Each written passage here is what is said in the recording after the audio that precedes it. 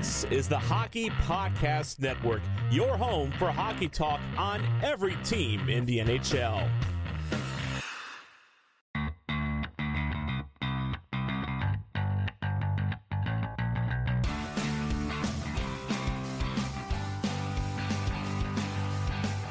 Hello, and welcome to the Tip of the Iceberg podcast, brought to you as always by the Hockey Podcast Network. My name is Nick Berlansky, joined as always by Nick Horwat, who's enjoying a nice little, bagel there and some coffee? Yeah, I'm trying to enjoy my breakfast. But yes, it is a bagel and coffee because, ladies and gentlemen, especially with the coffee, get excited.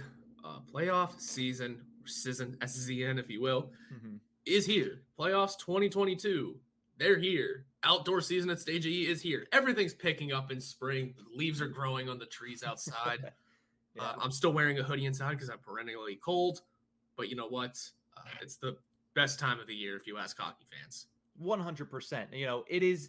This season is the best season for hockey fans. Hashtag because it's the Cup, as you like to say. But before we get into that, because this episode will be preliminarily a preview of Penguins versus Rangers in the first round, we have some personal news. Now, other people might not get as excited about this as we are, but we're very excited to announce that we, both Horwat and I, will be joining Sports Illustrated Fan Nation to cover the Pittsburgh Penguins for Inside the Penguins. So we will both be writing for Sports Illustrated about the Penguins for this playoffs and going forward until who knows when. We're both very excited to get this started, and it's going to work cohesively with this podcast. So if you like our opinions, if you like our thoughts, if you like our content, there's going to be just that much more coming from Sports Illustrated Fan Nation. Yeah, I mean, we appreciate anyone who does tune in to listen, and especially now if you tune in to read. I hope that maybe some of the same people that read my stuff in the Hockey Writers are sticking around here, listen to the podcast, and have more stuff to read. It'll be good to get back into writing because, just didn't have the time for it. Luckily enough, time's been opening up a little bit for me, at least, and this is different writing. This is not the same as the long, super long form Hockey Writers stuff, but it's just as informative, just as entertaining, and is opening up great opportunities for the two of us, and we hope you all enjoy everything we have to offer. Yeah, so if you wanted more of our thoughts besides the Monday and Thursday podcast, which will still be coming out, there's going to be articles basically every single day from you, Horwat, from me, from our boss, Noah Strackbein, and also from our fourth team member that I have to look up his name. We just met him yesterday. Jacob something. Jake, yes. Jake, I couldn't remember his last name. We'll get that out to you, but nonetheless, sorry, Jake, about that. But nonetheless, it's going to be a really good team effort. There's going to be a lot of great content. There's going to be a lot of opinion pieces. Your one-stop shop for basically opinions, news, all of it, everything Pittsburgh Penguins at Inside the Penguins. There's already a Twitter page at Inside Penguins, so you can go over and follow that if you want. But we will be kicking all of this off on Wednesday, the 4th. So there will already have been game one of this series between the Rangers and the Penguins, but we will be kicking it off. There's going to be already like 5 or 6 articles on the website the second it drops. It's a very exciting time for us. It's a very exciting time for hockey fans in general, specifically Pittsburgh Penguins fans, because it is the playoffs. So with that, we will transition over to the rest of the episode and talking Penguins versus Rangers. Of course, this is the first time these two teams have matched up in the Stanley Cup playoffs since the 2016 playoffs, the first round. The Penguins able to take that one from the Rangers, but this year in the regular season, the Rangers won the series 3-1. Pittsburgh had only one 5-on-5 goal in all 4 games against Igor Shesterkin. That came from the hands of Brian Boyle. And the only one for the Penguins was in the first matchup between the two teams, a 1-0 win at PPG Paints Arena. Horwat, before we get into the really deep specifics of this matchup, what do you overall think about Pens versus Rangers? It's going to be a fun series, without doubt. I think anyone who saw the way we talked about it ad nauseum at length because I wanted to really dig into it. And if anyone saw the way the Rangers and Penguins left the ice in their last meeting against each other, there's some blood there again. It's fine. The rivalry finally feels like it's there again. We have been talking for a couple of seasons now about how since the Rangers aren't good or haven't been as good as they are now, the rivalry has kind of burnt out a little bit. We can remember back when Yager was there, it was harsh. Like there was some severe rivalry that we only met in the playoffs once with Yager on that team. Mm-hmm. But those teams would battle it out and duke it out in the regular season all the time. And then things kind of faded. The Rangers dominated us in the playoffs a couple of times. Mm-hmm. And then they fell off the horse while we kept riding. And the rivalry hasn't been the same. It feels like now it's getting back to that level of intensity, of just grittiness between the two teams. It might be smart to have it to the point where it might be smart to have Mark Friedman play some hockey again, because he's going to be the only one, and maybe Brian Boyle, who's going to drive that kind of play.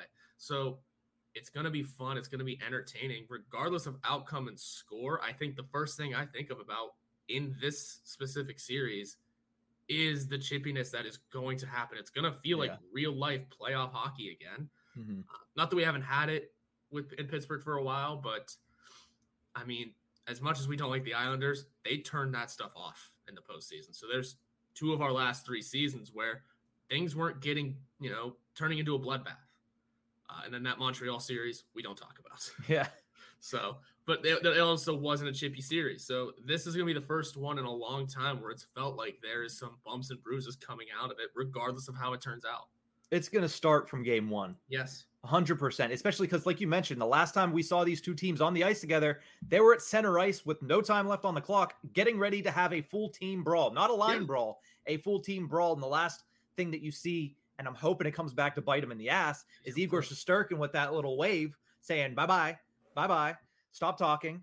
That's the thing the Penguins, they need to come into this series. They need to be ready for that type of matchup, because that's what the Rangers are going to bring. Guys like Dryden Hunt, guys like Barclay Goodrow. We've seen him do it the past 2 seasons with the Tampa Bay Lightning. He's going to do it again for the Rangers here. That's why they brought him into this team. So it's going to be a really good series. If you ask me, going back to the 3 past times the Penguins and Rangers played each other, because they played each other 3 straight years in the postseason from 2014 to 2016, I think it's going to be most like 2014, a series where the Penguins had a 3-1 lead and they blew it and lost in 7. I think it's going to be 7 games. I think it's much more evenly matched than it was in 2015 and in 2016. And I think it's going to be a series that is probably going to go plus 6 games, potentially 7. Yeah, I'm with you on 7 games. It's not the 2016 series anymore. No. It's not old man Lundqvist being trotted out behind. I can't remember who was on that Rangers team. Still Chris Kreider. Kreider. Was Marty St. Louis? No, Marty St. Louis was on the team that was down 3-1 and came back. Yes. Because they went the whole way to the finals in 2014. That's right. That was the St. Louis team that they went to the finals. It's so, yeah, I don't remember much about that team. I don't remember much about that series other than that was Lundqvist's crybaby year. That really was. That team wasn't fit to be in the playoffs, it seemed. But, no. I mean, they were in for a couple straight seasons. I remember they had a bad I think they fell apart the next year too. But yeah, that being said, it's not the same Rangers team as then. You're right. It is more like the 2014 series where both teams are a little more evenly matched, and there could be some real fireworks between the two. I also like throwing in that 2018 series. I don't remember the length of it. I'd have to quickly find it. But that 2018 series were 2 powerhouse teams. What am I saying? 2008? The 2008 series between the Penguins and the Rangers. 18 a couple times. Yeah. You know how it is. The Penguins won that in 5 games too. I mean, Marian Hossa. That's right. Yep. Marian Hossa ended it in overtime in game 5. Yeah. I mean, but still, I mean, you look at that Rangers team. I mean, it was Sean Avery. We had to beat the Sean Avery New York Rangers. Yeah. Jaromir Jagr was there crushing it. Scott Gomez, Chris Drury, Brandon Shanahan in his veteran years. It was a different team then, but there was still a battle to be had there. Yeah. Whereas there's a battle this year. You got new faces for sure in the classic blue sweaters, but it's not Lundqvist, it's not Jagr, it's now Shesterkin, it's now Chris Kreider and his large band of merry men. Yeah, Panarin and Zibanejad, all these guys. I mean, you have Lafreniere and Kakko both on the third line, which we'll talk about a little bit later. Yeah. But speaking of lines, let's get to the Pittsburgh Penguins because they practiced on Sunday. We got a sneak peek of what the lineup is going to look like. So we'll discuss it here. I'm going to pull up a tweet from Matt Vensel with the lineup. Give it 1 second to go up here. So at practice on Sunday, now it might be different. They do practice at 11 o'clock today, as we're recording this on Monday, we'll see if it's different whenever they meet up in Cranberry. But as of the latest that we've seen, Gensel, Crosby, Rust is the first line. Heinen, Malkin, Raquel on the second. McGinn, Carter, Kapanen is the third. Boyle, Bluger, Rodriguez as the fourth. And then the deep pairings, Dumo, Letang, Matheson, Ruhwedel, Pettersson, Marino. Basically the same exact lineup from the final game of the season against the Blue Jackets on Friday. And you know what? That's ideally how you want it to be, right? You want, I mean, the big standout here is Rust on the first line over Raquel, but we didn't get Raquel to play with Rust, right? No. Or to play with Crosby, right? Well, maybe he should. I think that's, yeah. I think we've all figured out that he should, but I mean, in hindsight, in the grand scheme of things, this is probably how you want the lineup to look. Dan Heinen has really picked his game up, so I'm going to pick on that one because the second line is probably the most changed. Like I said, you'd rather have Raquel on the first line rather than the second, but you do what you got to do. If Russ loves that first line, and it, for a long time could have been considered one of the best lines in hockey, fine. It has to find that magic again, or I will not stop shouting from the rooftops to put Raquel back up on that first line. Heinen's got to go there because we don't have Zucker. And you know what? Heinen's played a very good game recently. You know, he's picked up his scoring. He's learned a lot from his 4-minute, 5-minute, 6-minute a night games. So, you know, he's earned his spot back wherever he gets in the lineup, and he's earned it. The bottom two are going to be as is. Kapanen's just, goodness gracious, what has happened to him? And Rodriguez, at least he brings speed. That's one thing that does put Rodriguez over Boyle in my eyes and being in the lineup when/if Jason Zucker returns. But it's just a difficult thing looking at. The one used to be automatic Rodriguez down low on the fourth line behind Kapanen, who is just invisible. That third line's going to struggle, but you know what? We'll try our best. And when it comes to the defense, you just hope it refines its form because this is the way I want the defense to look. Maybe not Ruhwedel, Matheson. I kind of just noticed that, but the pairings, that's the way I want them to look. And here's the thing. We both mentioned that it's going to get chippy early on in this series. If it continues to be like that, you might see Mark Friedman in this lineup by the time Game 3 rolls around at PPG Paints Arena. But the biggest things that I would change about this lineup, and again, neither of us are head coach Mike Sullivan. So realistically, what we say doesn't matter beyond whoever hears this and might like the information we're giving out. But I would definitely not have taken Raquel off of Crosby's line to begin with. I saw that as an experiment.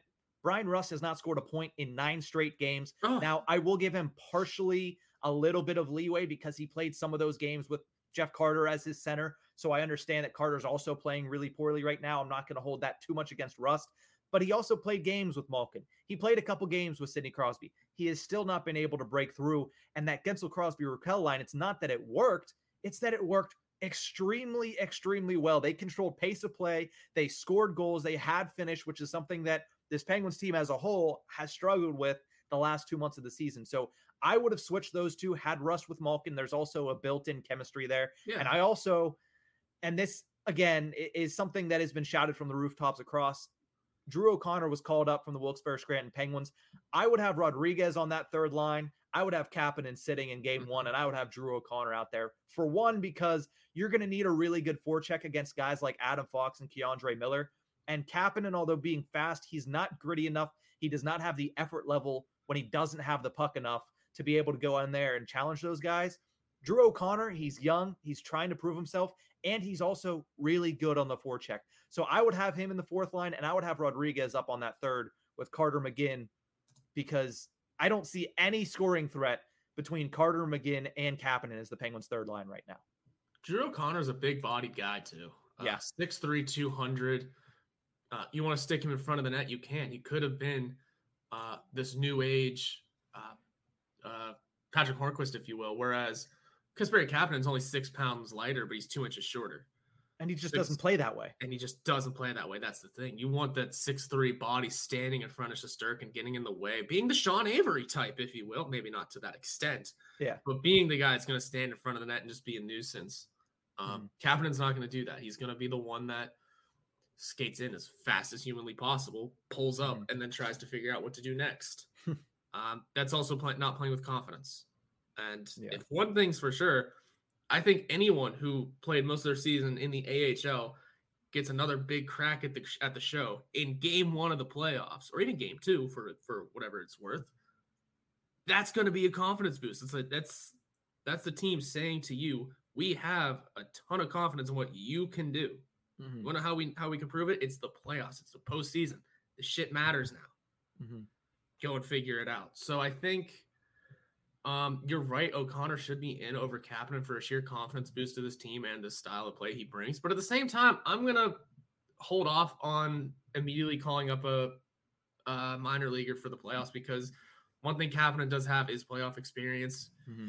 So, yeah, you need to start somewhere with playoff experience, but Kapanen already has it.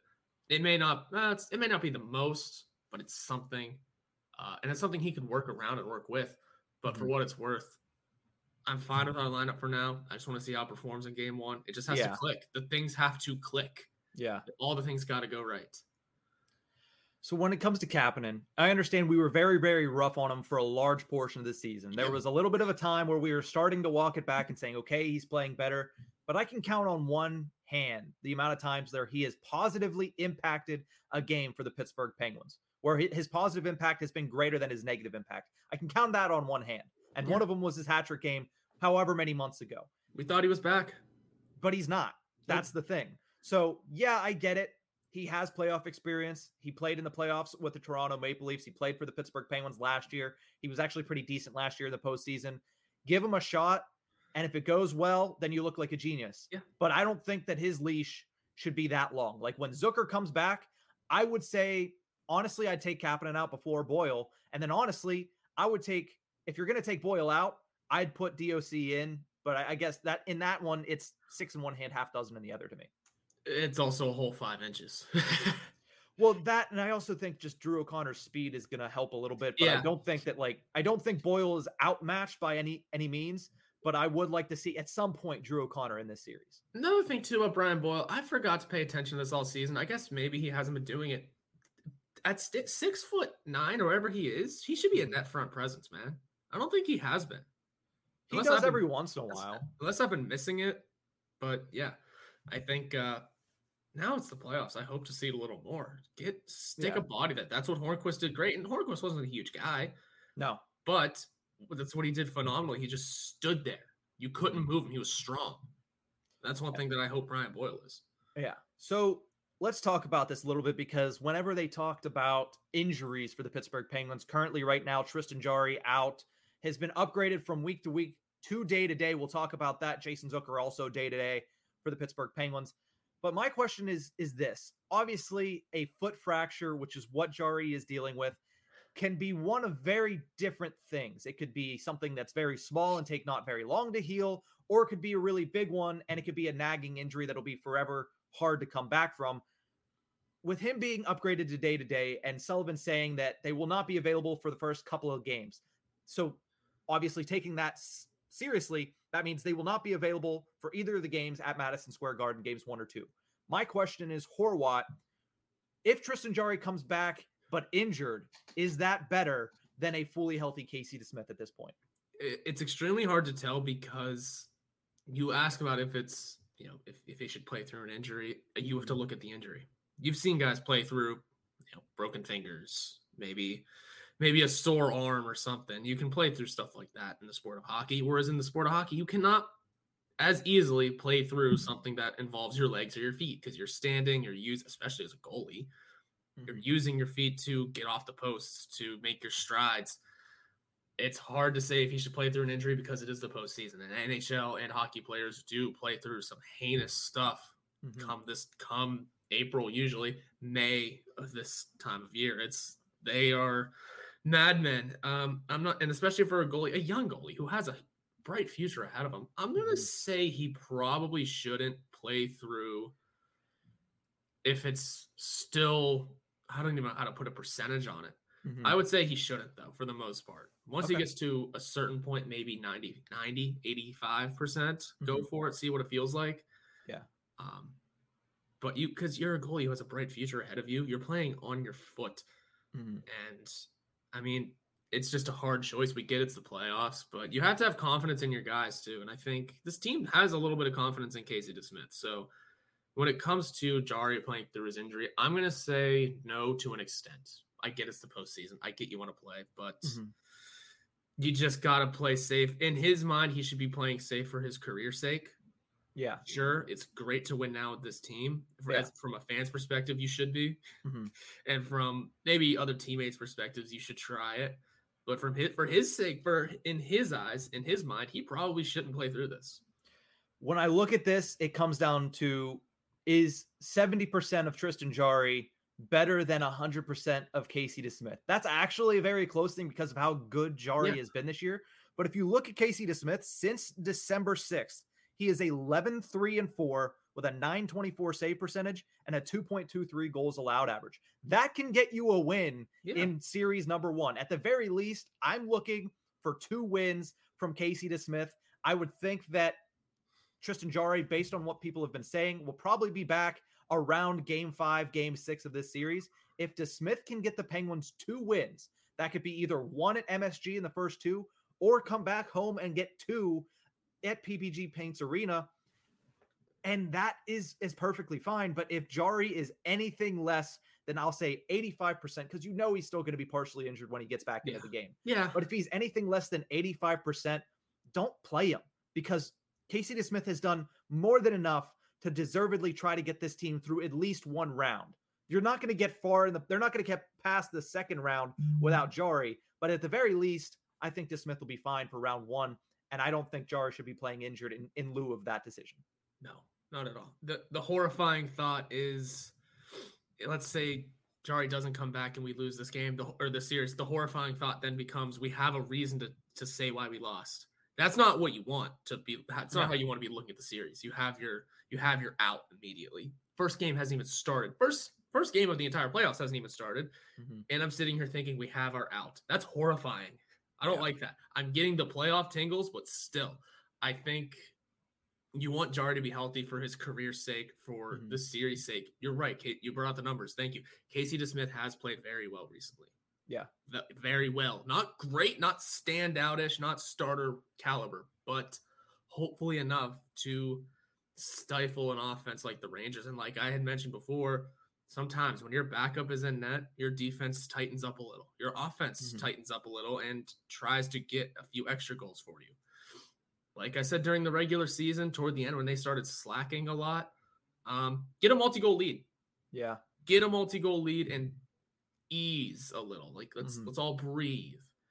We know the Rangers can quickly get it back, but I think because it will be a backup, I hope and pray that the defense is going to do that thing where they tighten up a little. Yeah. Here's the thing to me. This series will not be on the hands of Casey DeSmith, because if the Penguins play their game, Casey DeSmith is more than capable enough of getting them the wins they need to win against the New York Rangers. It is up to the team, meaning the forwards and defensemen, to win this series. From what I've seen from Casey DeSmith, all indications are that he is going to be good enough to give them a chance. And that's all you can ask from a goaltender in the playoffs. You would love to have the guy that'll steal games, and he plays on the other side for this matchup. But the Penguins don't have that. They have a guy, though, that has played well enough to keep them in games, and that's what they need from Casey DeSmith.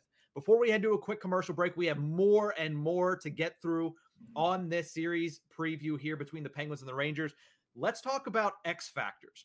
One for both teams. I do have a caveat for a second one for the Rangers, but I'm just going to say that really quickly. It's Artemi Panarin.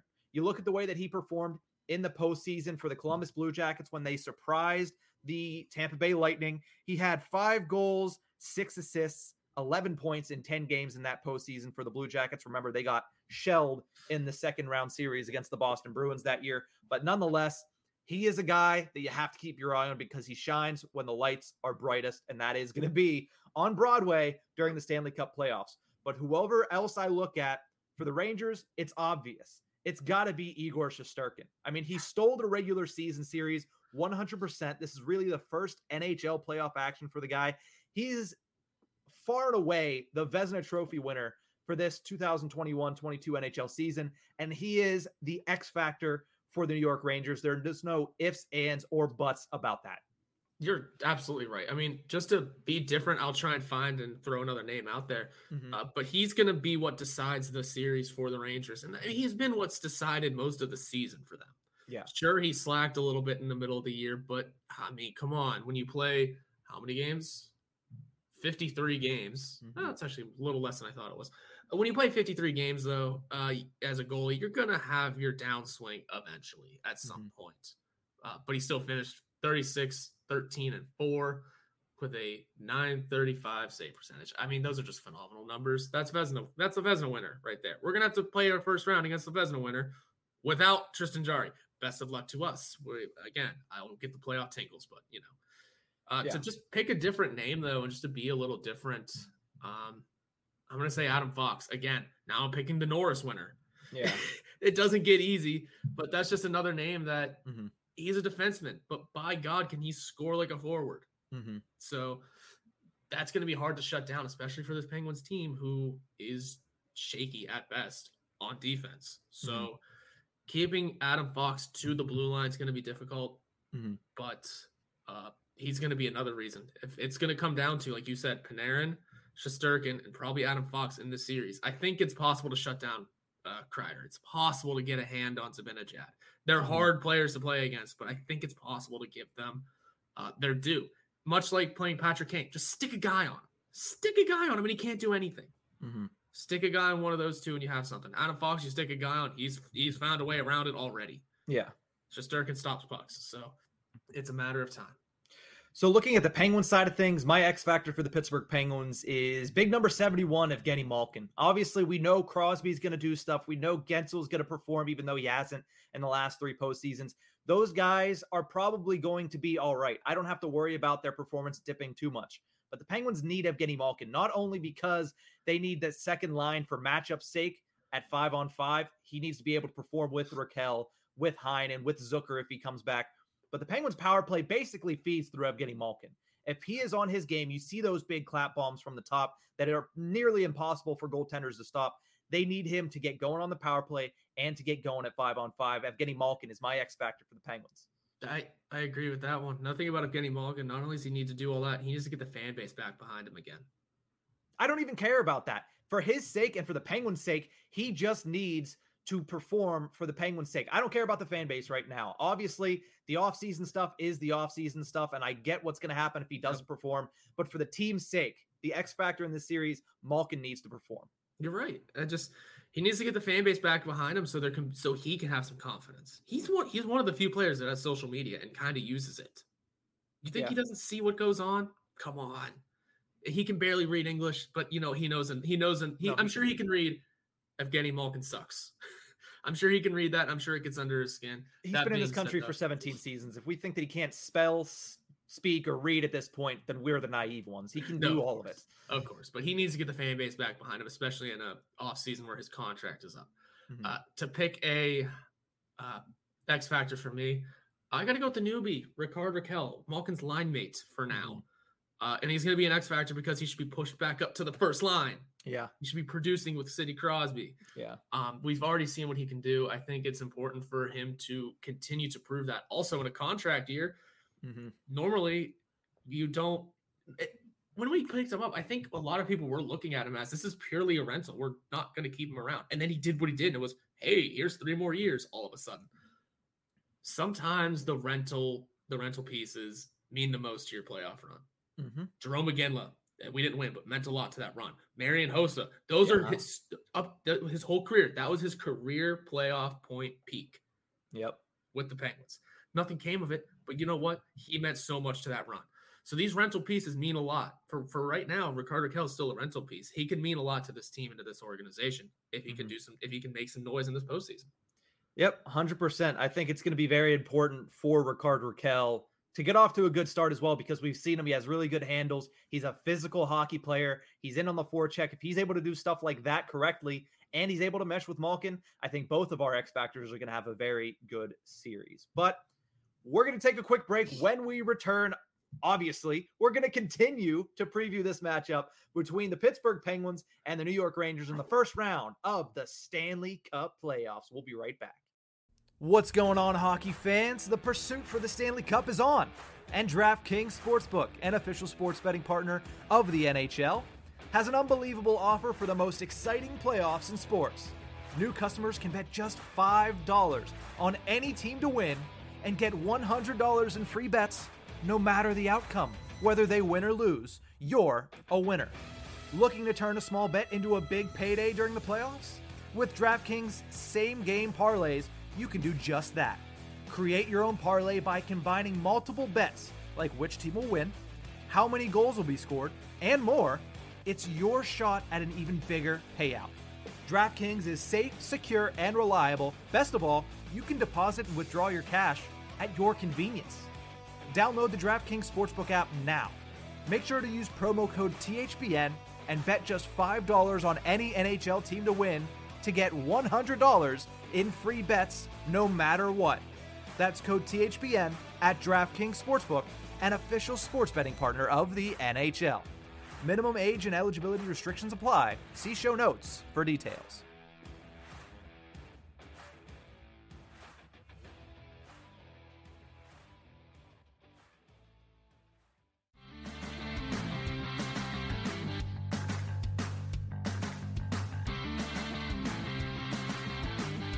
Welcome back to the Tip of the Iceberg podcast, brought to you as always by the Hockey Podcast Network.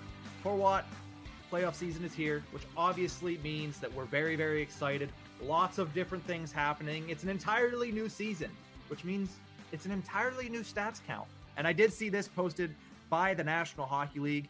The question posed by the NHL on Twitter was, will this be the year that Penguins captain Sidney Crosby becomes the sixth player in NHL history to collect 200 career playoff points? Crosby currently has 191 career points in 174 career playoff games. That is seventh all time in the National Hockey League. Does he get 9 points in this postseason to get to number 200? I'll tell you what, it'll take multiple series to do it. Oh, he did score, I believe, 15 points in the first round against the Flyers, but that was just an absolutely nutty. Like amazing performance. So yeah, it would take more than one series most likely for Crosby to hit that mark. Yeah. Especially if you look at the last 3 seasons. And I think that has been a harsh factor against Crosby recently. Mm-hmm. These last 3 years have not been good to him. I mean, the 4-game sweep against the Islanders, he had 1 assist, was a -4. Yeah. The bubble year, 4 games, 2 goals and an assist. You know, for 4 games, I think I'd take it. But then you look at how bad that whole thing was, and that's not good enough. Well, the team got shut out in game, 4? So exactly. But still, on his birthday. Yeah. Never forget that one. Yeah. And then last year in 6 games, 1 goal, 1 assist, -2. Those are not ideal numbers. And that's kind of what has been the gripe against Crosby in the postseason recently, is that he's kind of vanished. Yeah. Not ideal from your Hall of Fame center, first-line center, your franchise. But I think he's going to be able to pick it up this year. I think he's smart enough to know he has not been good in the last 3 seasons, last 3 playoffs. Yeah. We are all well aware of how much Sidney Patrick Crosby wants to win hockey games. Yeah. He will do everything in his power he can to do it. I think he does get it. And I think with that being said, that means we got to go to a second round, bare minimum. Yeah. So I'm going to say I think he does do it this year. And that's me throwing full confidence in this team to beat the Rangers. Mm-hmm. Yeah, I say he does it too. I mean, he needs 9 points to get to 200, becoming the 6th player. He needs 10 points to tie Jaromir Jagr at 201 total points. And he needs also, by the way, to get into the top 6, he needs to pass Paul Coffey, which is 5 points, 196 total. So yeah, I think that he also does it. I do believe that he gets to 200. I think he's going to have 9 points, mainly because if the Penguins are going to do anything this postseason, he's going to be the driving factor. Him and Jake Gensel, it's going to be basically have to be what it was in 2017 and in that first round series in 2018. Yeah, and I'm trying to find it. I want to know who has I want to know where he stands among. Is that already the most in Penguins history in the playoffs, by the way? Because Lemieux only had 172. I believe so. I mean, Jagr and Coffey are ahead of him, but Jagr and Coffey also played playoff series with many, many other teams. So I would believe that he is probably number 1 in Penguins postseason points. It sure looks like it because, like I said, Lemieux had 172. Jagr only had 147. So he's got to have it unless Gino for some reason has more. No. I highly doubt that. No. So, I mean, hey, you know what? You got to set your stone somewhere. And I feel like him already being he doesn't have like that hurdle to cross. He's already the postseason leader for the Yeah. Penguins. But now just crossing off other milestones. It's something Crosby's been doing a lot recently, and I think he can continue that. So for sure. Also, Malkin, also 174, tied with. Oh no, that's ahead of Lemieux. I thought you said right? Lemieux had 174. I don't remember the numbers. Around Mario Lemieux's. Yeah. But let's continue to talk about Penguins Rangers. Nice little tidbit there that we'll have to keep an eye on. Obviously, It won't happen in games 1 or games 2. If it does, the Penguins will have blown out the New York Rangers. But looking at this matchup specifically, goals for and goals scored for these two teams, very close. The Penguins finished 11th in the National Hockey League in goals scored at 3.28. The Rangers at 16th at 3.05. And then you look at goals allowed. This is what makes people think, despite the Penguins starting with a backup goaltender in Casey DeSmith, that this series is going to be won in 3-2 games, 2-1 games, 1-0 games even. The Penguins finished 5th in the National Hockey League with 2.71 goals allowed. Meanwhile, the New York Rangers, with the Vezina Trophy winner in Shesterkin, again, hasn't been named yet, but probably will be, 2nd in the NHL in goals allowed, 2.49. So they're very even at 5-on-5. But when I look at these two teams, I think the Penguins on paper are the better team if they can get their finishing together. Yeah, I think for what it's worth, the voting for the Vezina is probably already over. Most likely, because the winner has been award. Yeah, the winner has been decided. We just no one knows it yet. Mm-hmm. You can see where that becomes the issue, especially since that great goals against average and that great save percentage has also come at the dismay of the Penguins. Yeah. Their one victory came in a 1-0 victory. Mm-hmm. Everything else has been not that close. So you definitely see where fans are coming from, where critics are coming from when this game could be decided just on the hands of Shesterkin shutting them down. Mm-hmm. And I totally agree. By God. I mean, sure, a goalie can only carry a team so far, and things change in the playoffs always. Mm-hmm. But yeah, I think it's gonna all depend on Shesterkin as well. Another thing too is I saw a stat that was I don't know what the stat was, but somehow the Penguins are the favorite here. Yeah, Dom Lucian did his predictions based on stats and numbers and stuff like that, and the Penguins had a 56% chance to win the series versus a 44% chance for the New York Rangers. So they're the favorite statistically on paper. It's close. It's damn close, but yeah, in the grand scheme of things, that's a favorite. I mean, that's the bonus, but at the same time, we still feel like the dogs here, right? They are, because I mean, look at the way that the two teams play going down the stretch, rankings wise as well. Yeah, the Penguins are they're the underdogs, and they're going to have to take that. And you saw Chris Letang mention it. You saw Sidney Crosby mention it. They're like, that's fine. We've been the underdogs before, and we've won Stanley Cups as the underdogs. It's perfectly okay. Now, when it comes to the Penguins at 5-on-5, what I think they need to do the best of is forechecking. They've shown the ability to be a pain in the ass on the forecheck. We saw it in game number 1 against the Tampa Bay Lightning. It is a tough way to play a hockey game, but if they play that, the Rangers are 100% at 5-on-5 susceptible to being hemmed into their own zone. If the Penguins can do that, it'll slow down Fox. It'll slow down Keandre Miller. It'll slow down Jacob Trouba, and it'll put the pressure on Igor Shesterkin that they need to get second chances, third chances, fourth chances, and that's how the Penguins will be able to get 2 or 3 more goals than they did in the regular season past Igor Shesterkin, specifically at 5-on-5, which, as we mentioned earlier in the show, they were only able to do it once. Yeah, for Brian Boyle, and he's going to probably play in game 1. Mm-hmm. But that's also not the ideal guy of doing it. Now, I know I've stood on the point of, hey, a power play goal is still a goal. They don't ask how, they ask how many. I agree with that. Thing is, in the postseason, the whistles get put away. Famously get put away. Mm-hmm. So, again, yeah, you're not going to be playing a man up or a man down as often, at least you think. Mm-hmm. But you got to somehow get some 5-on-5 points. And it's not saying that these guys just can't do it, by the way. It's not saying that. It's just saying that they have to find a way to get their pace up on it, mm-hmm. Which is still very possible. We know who these guys are. Yeah. You mentioned power plays and that they do usually go down. It's harder to get a power play in the postseason. But for the Pittsburgh Penguins, they're going to have to win the special teams battle. That's always something you say in every NHL series. We're going to predict our entire first round. And special teams is important. And guess what? all 8 of those first round matchups. If you lose the special teams battle, it's going to be very difficult for you to win the series. Looking at the Rangers special teams, it's very good. It is very good. The big thing for them is that they have the 4th best power play in the National Hockey League at 25.2%. That's going to go head to head with the Penguins' 3rd best penalty kill at 84.4%.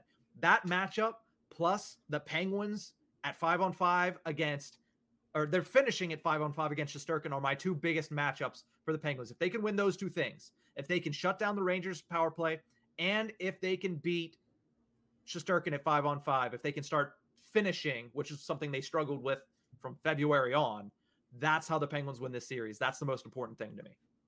I agree with you. You're totally right. We just got to find the way to finish, find the back of the net, and the power play is gonna be harder to come by. We can fall back on the fact that power plays will be harder to come by for the Rangers as well, because of the whistles get put away. And let's just tell it like it is, despite what the critics say. The Penguins don't get all the calls. They don't. No. But one thing we can't fall back on, we have the advantage when it comes to the power play or to the penalty kill. Barely. Well, I'm saying in terms of we have the 2nd best penalty kill in the league. 3rd, but yes. Oh, that dropped to 3rd in the last few games. Dang. Yes. Oh, well, regardless, we can shut him down. I have full confidence in Teddy Blue here alone. But no, our penalty kill is phenomenal. So I think I have confidence in, I mean, I don't want us taking penalties because that's still an advantage to the Rangers. Correct. By God. But I think we have the ability to shut them down. I could probably find it in like 5 seconds again, but where did the Rangers power play finish in the league summary? 4th. I just said that. 4th? Cool. I missed that. Wasn't listening. 4th best power play. And also on the other side of things, before we continue with this discussion, a much smaller matchup is the Penguins' 19th ranked power play versus the Rangers' 7th ranked penalty kill. So the Rangers are top 10 in both. They're very good on both ends of that. But realistically, if you're going to win the series, that means you need to keep it at 5-on-5, and you need to outplay them at 5-on-5 because they're going to be really good killing penalties, and they're going to be really good on the power play. I want to look up how many of Chris Kreider's goals, because you mentioned shutting him down. How many of Chris Kreider's goals came on the power play? Because it was at least 60 to 65%. How many of his 50 goals he scored this year? Yes. Had to be a good amount. I mean, yeah, I'm pulling it up now. It'll take 2 seconds. But I mean, realistically, when I looked at it last, it was a lot. He scored 52 goals this season. Of that, 26 of them, so exactly half of them, came with the man advantage. Team leader in that stat too. Well, I would hope so. Well, that is he was almost a 30-goal scorer on the power play alone. Mika Zibanejad had 15. Yeah. So yeah, that's a threat for sure. Wow. They didn't score that many power play goals in total though. I mean, you got Kreider 16, Zibanejad's 15, and then drops to Strome and Panarin, who both had 5, and then once. Well, I mean, when you scored 26 as your leader, I know it goes through him. Yeah, and only him. So, but they were still the 4th best power play, so it's not like I'm not trying to take anything away from that because that is probably going to be the most dangerous unit in this entire series. For sure. I'm just trying to look for positives here. The positives are the Penguins have the 3rd best penalty kill, so that's the positive. It's going to be a great matchup. And now, before we get to our series prediction, because we will give our series prediction here coming up in about 5 minutes, I want to ask you, Horwat. I'm going to bring this up. Which line or which part of this lineup scares you the most? I'm going to pull up the Rangers lineup from Daily Faceoff as it is right now. Which part of this lineup gives you the most hesitation heading into this matchup? Somehow it's Artemi Panarin on the second line. Yeah. Somehow. Because I look at Zibanejad, and yes, he's a great goal scorer, and is one of those guys that I always talk about the Rangers being the team that can pop off for a 9-goal night, and he's 5 of them. Zibanejad can be shut down. Chris Kreider is just going to be tethered to the front of the net. The power play is going to go through him. But then who's Frank? I mean, not who's Frank Vatrano, but I mean, a guy that's killed us since he came over. Yeah. But I always think of star power behind the names. Usually. Yeah. Like Ryan Stroman's your second line center doesn't exactly instill fear. But at the same time, look who he's playing with. Andrew Copp, who, by God, what a pickup. And Artemi Panarin, who, by God, what a pickup. Mm-hmm. So that being the second line is horrifying. The second line, that's the line that's going to be going against Malkin. Hopefully they don't see Carter. By God, if that line sees the Carter line, forget it. And that's where I have a little bit of hesitation because, again, when you match up, you don't know how coaches are going to match up, specifically when each team has home ice advantage. But if it's straight up third line versus third line, the potential of Lafreniere, Hedel, and Capo Caco against that Carter, Kapanen, McGinn line is a little bit petrifying to me. Yeah. I'm not going to lie. The fact that a first overall selection a couple years ago and a second overall selection the year prior, and Hedel, who's very good in his own right. Who might be the best of those three. Yeah. The fact that that line is going up against the line for the Penguins that I don't have the most confidence in, that is, to me, the biggest discrepancy when it comes to head-to-head line versus line, because I think the Crosby line goes head-to-head well, probably favored on paper than the Zibanejad line. I would take Malkin's line over the Panarin line. I would also take the Penguins' fourth line right now of Boyle, of Bluger, and of Rodriguez over Rooney, Goudreau, and Dryden Hunt. But it's that third line, if I'm looking for something that gives me hesitation, Lafreniere, Hedel, and Caco against the Pens' third line is a mismatch, in my opinion, that goes in favor of the Rangers. For sure. And that's just because our third line, the Penguins' third line, can't do anything. Jeff Carter, am I the only one in this city that's kind of upset we re-signed Jeff Carter 2 years? No, there's a lot of people that are actually upset about that. I am leading that charge then, because what the hell was that? That's something we can talk about in the offseason. Yeah. But then McGinn, we didn't get him to be the third line player. And we were paying him like one, but we got him to be the fourth line wingman with Teddy Bluger to kind of step in for the Brandon Tanev type. Now, he has played the Brandon Tanev role to an extent in terms of ice time and style of play, he doesn't match the energy. That's for damn sure. And you know what? I forgot Brandon Tanev. I forgot about him entirely in these past few months. Yeah. I mean, not playing kind of does that to you, and also not being on the Penguins will do that as well. Boy, oh boy, we're going to miss him this playoffs, aren't we? Oh. He would have had a field day in this series. He would have had a field day in this. And that's why I want Frank. That's why I want Mark Friedman playing in this series. That's just me, though. But I want Brock McGinn to be put back on that fourth line somehow. I don't know how, but it just needs to happen just for the sake of shutting down that fourth line. And then the third line, I mean, we need healthy players. Yeah. Jason Zucker, I mean, Bo Bennett 2.0 in here. But much better. Much better when he's healthy, yes. A much more skilled Bo Bennett here. I've been dying to see Jason Zucker get back in the line, get healthy, and just explode. If it could happen in the postseason, more power to him. It's not coming to me anymore. Like, the first time he came back from an injury, I'm like, okay, let's see it happen. Then he got hurt again. I'm like, all right, it happens, unlucky. And then he got hurt a third time, and I went, all right, It's just not happening, is it? So I don't know what to make of that. The lineup does give me pause too, though. So I'm confident. I'm swinging in and out of confidence right in front of your very eyes. Like, I don't know. Yeah, that's why I'm very intrigued, because you're going from, I'm confident in this team to like, oh, man. And that's what it is for the Pittsburgh Penguins, because they've been basically two entirely different teams this entire season. They were the team that won 10 straight and then, 18 of 22. And then they were the team that was really bad in this last month and a half of the season. So who shows up? I don't know. They were both of those teams, Jekyll and Hyde, on Friday against Columbus. Yes. In one game, they showed both sides of that. So I understand why you're like that. But I also, before we get to predictions, I want to lay out the blueprint for you about how we get Zucker and Drew O'Connor into this lineup with Brock McGinn back on the fourth line. That's what I want to hear. If Brian Boyle, we'll see what happens in the first two games of the series. If Brian Boyle seems to be a step behind and Jason Zucker comes back at the same time, if that matches up, Zucker to the second line, Heinen to the third line, McGinn to the fourth line. And guess what? You also take Rodriguez, put him on the third line, and you take Kapanen out, and there goes Drew O'Connor. The fourth line is now McGinn, Bluger, O'Connor. I'm very happy. The third line is Heinen, Carter, Rodriguez, much better. And the second line is Zucker, Malkin, and let's not make this mistake again, Rust with the first line of Gensel, Crosby, and Raquel. To me, that is profitable. To me, that is potential Stanley Cup winning team if they play to their potential. It's all about playing to the potential, and that's just the forward core. Again, the defense has to step up themselves too. I love that lineup, by the way. I do. That's the one. That's the one. Now it's a matter of, again, the defense playing to their game. I like the pairings. I like the pairings of Dumoulin Letang. That's been the bread and butter of this Penguins defense for years now. If Dumoulin can play the way he can. Exactly. But then there's Marino and Pettersson. If they could play to their potential, we're golden there. If Pettersson plays like he did on Friday, damn, we're more than golden.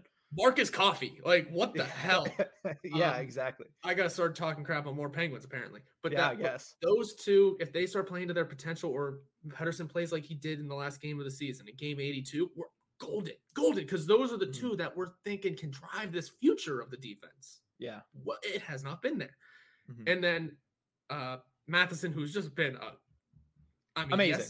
Yes, just an absolute roller coaster of emotion all the time, but he's really straightened out that roller coaster. He's been great. The roller coaster is a lot of up and just a little bit of down, which makes for a very boring roller coaster, but nonetheless, unless you like heights, because damn, you're playing great. And then Chad Ruhwedel, just steady, just the steadiest of steady in defensemen you could ask for. So if that defense can get it under control, and like I said, tighten up in front of a backup goalie and that forward core that you mentioned, oh man, my confidence is back. And at the end of the day, even if Mark Friedman isn't in the lineup, can we get him to be like assistant coach part 2 and just have him on the bench in a suit to irritate the Rangers? Backup? Can he be the backup goalie? Because we saw it last year. The Penguins are not going to put a backup goalie in. They're not going to put their third string goalie into the postseason. We saw it last year. The problem was it was going from their first string goalie to their third string goalie, and also that third string goalie being somebody that is Maxime Lagacé and hasn't really played. Louis Domingue is at least played in this league for a lot longer of time. Never forget that season with Tampa Bay. But you get what I'm saying, though. We know the Penguins are going to be hesitant to put their third string in. Why not Why not make Friedman the backup? Obviously, because he can't. But just a man can dream. And also, it's going to just be fun. My confidence is all of a sudden back. Yes. It'll be gone by the end of this segment. Yeah, get ready for it to swing again in the next bare minimum 2 episodes. So we've talked about a lot of things in the last 50 minutes. This is a very comprehensive preview. We hope you've enjoyed it. But let's finish this off. We're each going to give basically 60 seconds of why we believe our series prediction is correct. Let's give our series predictions, Horwat. I'll let you lead. What do you think is going to happen? Penguins versus Rangers. In my official prediction, I am taking Pens in 7 because A, I'm a homer. B, I think mostly A, though. Let's just be honest. Yeah. But B, there are things that can slow this Rangers team down. It is Shesterkin falling apart at the wrong time. He hasn't played as many games as I thought he did this season, so he's got the stamina still with him. But if you're able to stifle that offense somehow, I mean, again, like I said, Adam Fox is going to be the hard one to stifle because he's the blue liner. You have it figured out already because that's step one, shutting down the offense. Because let's be real here, Rangers fans and Penguins fans, it's been this Shesterkin show. Yeah, for most of the season, he's been the reason for the wins. That's why he's going to be voted the Vezina. Like I said, that voting's over. I'm assuming he's already won it, basically. And maybe Adam Fox has also already won the Norris. A lot of things can go wrong though, but it's his series. It's Shesterkin's series to win or lose. If we're able to figure him out, he is human after all.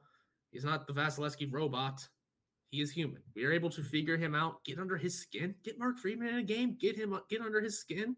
You got stuff figured out.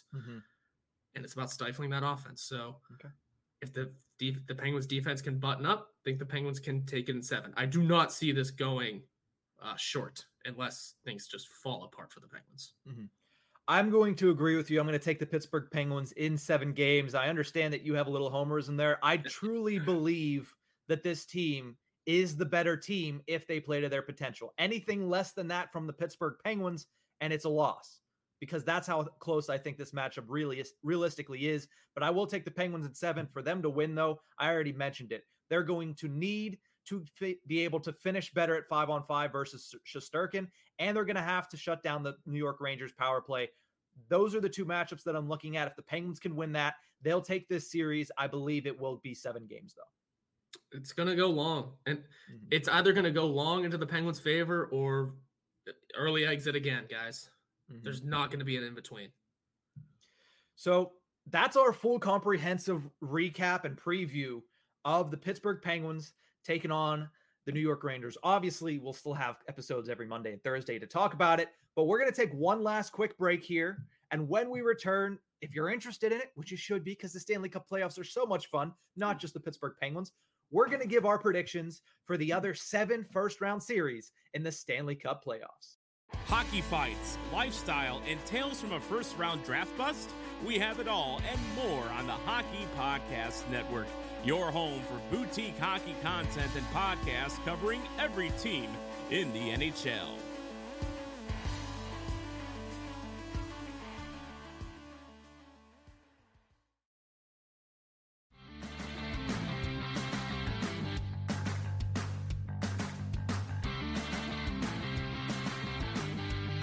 Welcome back to the Tip of the Iceberg podcast, brought to you as always by the Hockey Podcast Network as well as DraftKings. Make sure you use promo code THPN at the DraftKings Sportsbook app for great odds and even better opportunities. For what? There are 7 series. We're not going to get too deep into it. We're certainly not going to go 50 minutes long in each series like we did Pens versus Rangers, but we're going to give our predictions for the first round. And honestly, at the end of it, let's just give out our Stanley Cup predictions at the beginning of the playoffs. Might as well. I mean, I know you have it. You posted it on Twitter. Oh, yeah. So we'll do that at the end of this. But let's start in the Western Conference. The Central Division winning Colorado Avalanche versus the second wildcard team, the Nashville Predators. Horwat, who you got? The Avalanche won the President's Trophy, right? They did not. The Panthers came out and won it. Panthers did, right.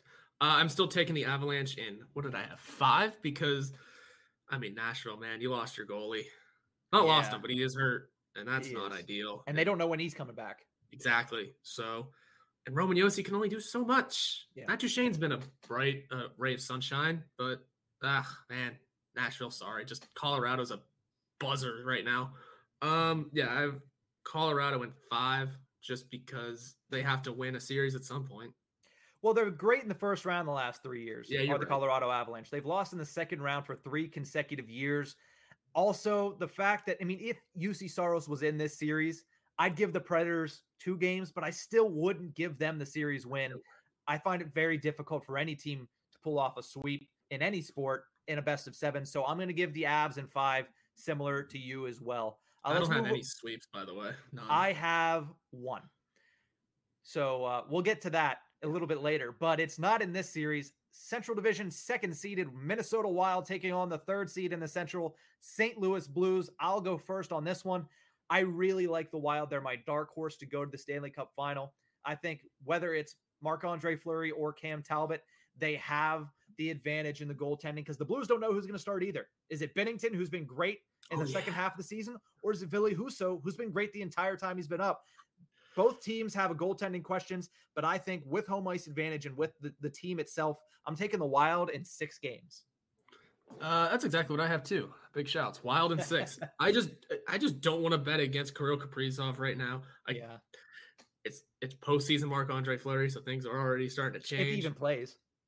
Exactly. But then there's Cam Talbot, who has kind of proven he's no longer a backup goalie to me. Yep. Way to go, bud. It took long enough, but I just don't want to take votes against the Minnesota Wild. I like them to go pretty far, not to the finals, but I like them to actually win a series or 2 here. Yeah. It'll be interesting to see what the Wild do. I just also haven't paid enough attention to the Blues. The most I know about them is that Vladimir Tarasenko stuck around the whole season. Yeah. And has done very well. Way to go, bud.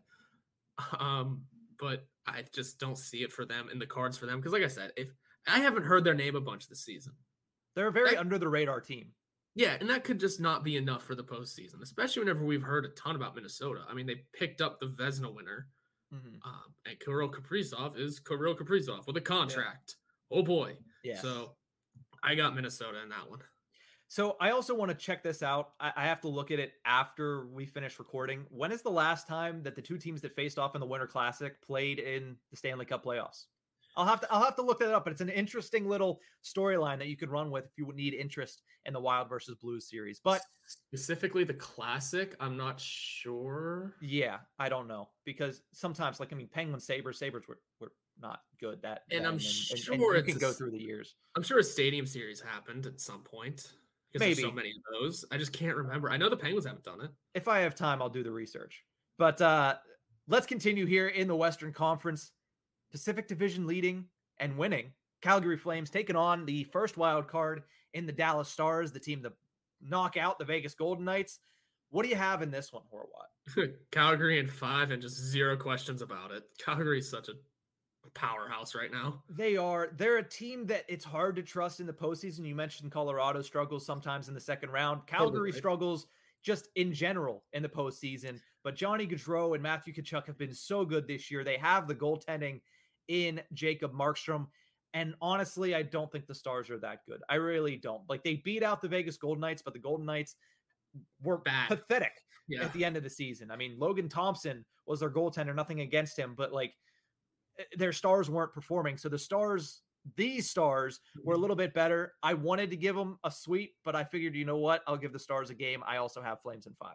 Yeah. So one thing you mentioned about the Flames being just non-contenders in the playoffs, that's most of the West though, right now.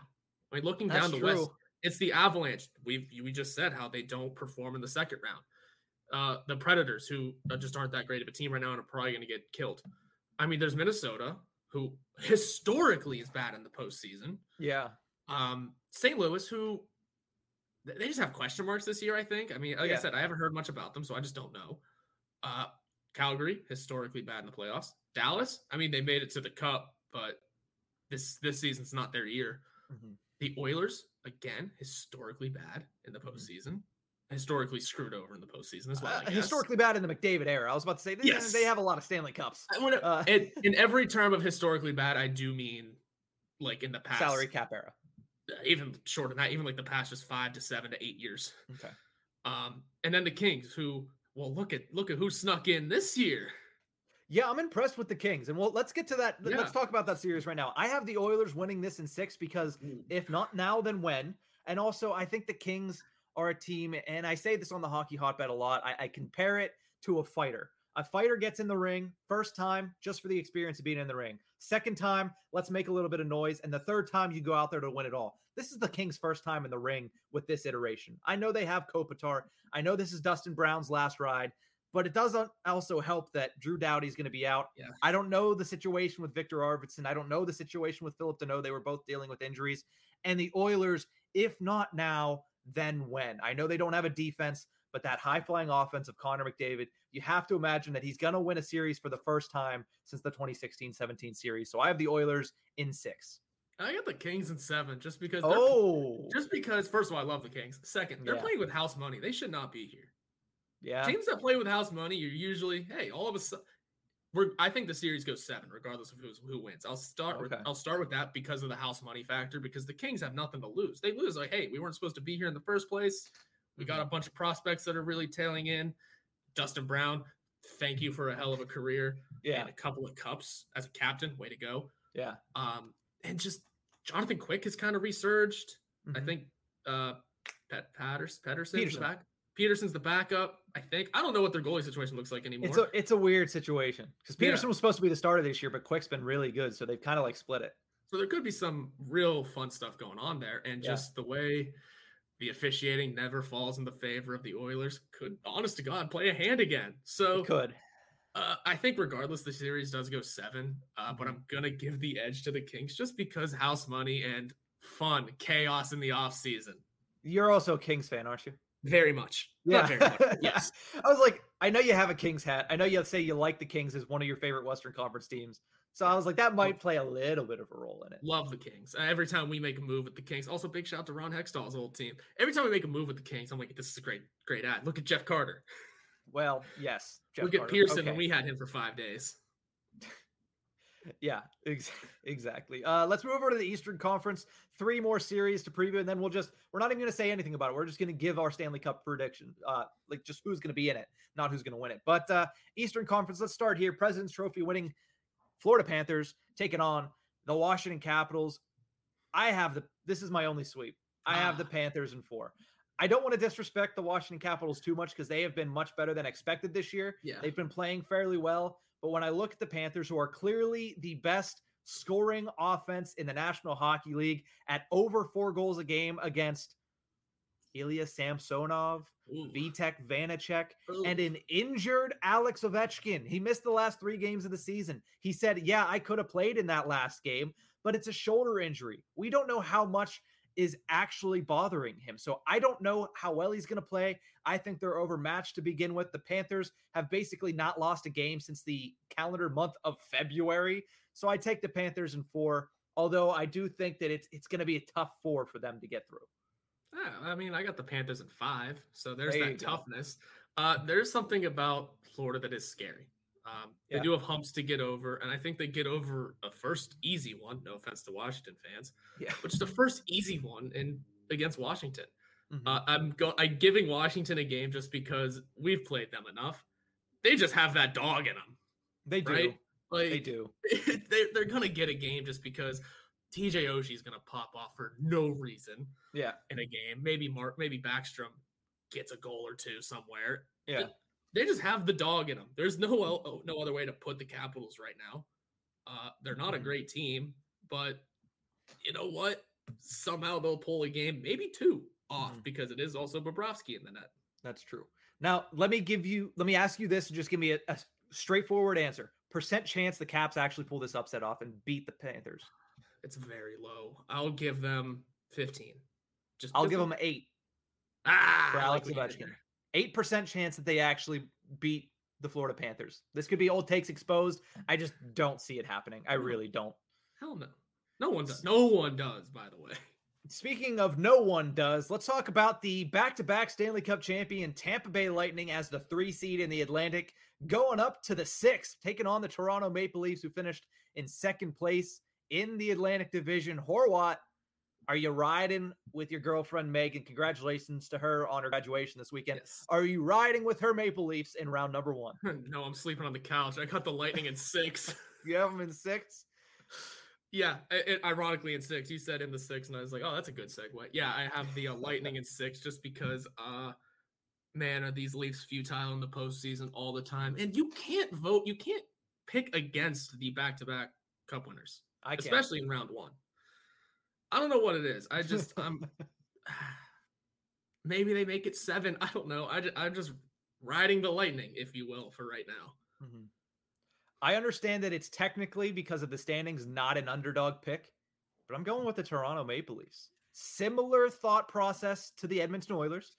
Listen, Austin, if it's not now, then when the hell are you going to win a playoff series? I understand this is a very, very tough matchup. And I see this going, if the Leafs win this, it's going no less than 7 games, which is, again, a very, very scary thing for Maple Leafs fans because they've had their heart broken before in Game 7s with the Auston Matthews era.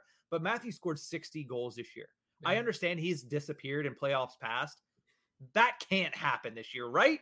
Like, you've scored 60 goals. You cannot disappear, right? I understand you're playing Vasilevsky in the back-to-back champs, but I also think that plays in a factor. We saw the Penguins in 2018 just run out of gas. Now, do I think the Lightning have a little bit more gas left in them because they didn't play 2 82-game seasons and then 2 full playoffs? Yes, I get that. I also understand that they are an incredibly talented, playoff-driven, weathered, and seasoned team. But I do think the Maple Leafs finally get through.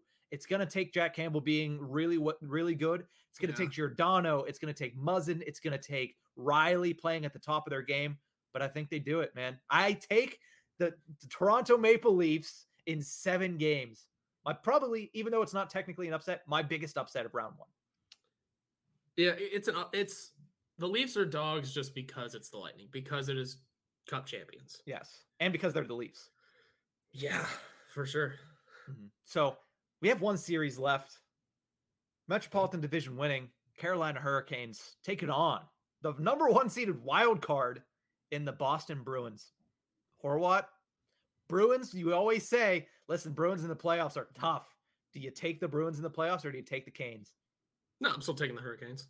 Hurricanes in 6. I mean, yeah, the Bruins don't have a seed. They are the toughest team to ever play in the postseason, but there's just something futile about that team.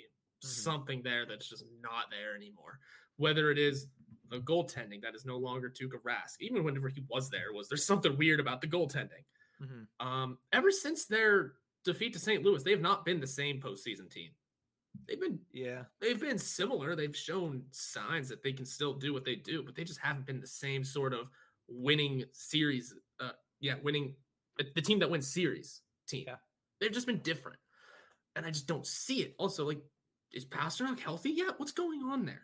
That's what I'm trying to find right now. I mean, that's the biggest thing for me. If Pasternak isn't healthy, the Bruins don't have a shot. No, but then you also got to factor in. We all know now. We are all well aware now that people are going to try and make the hardest attempt to get under Brad Marchand's skin. Yeah, and because we know it's possible, I don't know who's on the Hurricanes team that can do it, but someone's going to try and do it. Max Domi, I would think, would be the number one. Oh, Max Domi's there. All game over. Or Tony DeAngelo.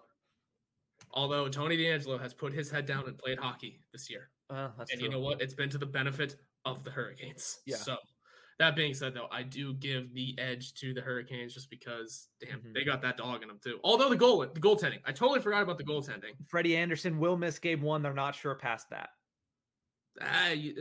But also Linus Ullmark in the postseason, I don't think he's ever been there. I'm not sure if he has either, but whether it's Ullmark or Swayman, I like the Bruins goaltending duo. I really do. And I like the Boston Bruins in the Stanley Cup playoffs. I just do. You have to. Again, if Pasternak doesn't play, this is entirely out the window, but I'm taking the Bees in 7, man. There's something in the water up there in Boston. You look at the Celtics. I know they lost game 1 to the Bucks yesterday, but there's something in the water in Boston this year. Their teams are playing great. The Bruins, one of the best teams in the National Hockey League in the second half of the season. If they can get their guys back, that's Hampus Lindholm, that's Ullmark, and that's Pasternak, most importantly, then I think they can take this in 7 specifically because the Hurricanes are struggling without Freddie Anderson. I mean, it's going to be a struggle without Freddie Anderson, nothing against Antti Ranta, but even if Anderson's in, he has not been historically great in the NHL postseason. He's just got that. They got that dog in him. They do. And, we mentioned Max Domi, but you know who else is going to be a pain in Marchand's ass? That's Vinny Trocheck. Oh, I forgot about Vinny Trocheck, Pittsburgh kid. He plays that way. Yes, he does. He's going to be him. And anyway, Jordan Staal, not like that, but he's a frustrating guy to play against because of that reach. This team is going to be really good. Honestly, I think the winner of that Hurricanes-Bruins series, if I had to pick, would probably beat whoever comes out of Penguins-Rangers because that's who would be the second round. But it's going to be, I think Hurricanes-Bruins could be the best first-round series if all parties involved are healthy. Yeah. There's a lot that has to happen all around both teams. A lot of ifs. Yeah, but I like it. Bruins in 7, baby. Now before we head off, because we've been on here for over 70 minutes at this point, it's going to take forever for me to upload these on YouTube, which, by the way, if you've made it to this point in the podcast, that means you actually really enjoy listening to us. But if you want to see us, we are now officially posting to our YouTube every single full episode of the Tip of the Iceberg, plus 3 to 4 minute social clips as well, if you just want the little best of moments of each of our episodes. So check that out at Tip of the Iceberg on YouTube. But Horwat, let's finish this off the only way we know how. Stanley Cup Finals. Who is going to be there in the East and West? Who you got? Ready for that homerism to peek through again? I got the Penguins against the Calgary Flames because, like I said, in the West, every team's got their flaws. The Flames this year just might have the fewest. And as for the East, the good old homerism sticks out all the time for me. Listen, I want this team, I want the Penguins to succeed more than anything. And I've been swinging back and forth on confidence this whole episode. I'm swinging in the positives right now. So Pens to the finals, and maybe they make it a really good, fun series against the Flames because we don't see the Flames that often. We don't talk about the Flames that often. This could be a ton of fun. That would be a very fun series, especially Johnny Gaudreau and Matthew Tkachuk versus Sidney Crosby and Jake Gensel. That's a great series, especially the goaltending. If Jari is back and healthy at that point versus Jacob Markstrom, it's a very good matchup. Now, the Flames have embarrassed the Penguins in both matchups this past season, so it probably would not favor the team in black and gold. But nonetheless, I like where your head's at. The Flames, right now, they're my favorite to come out of the West.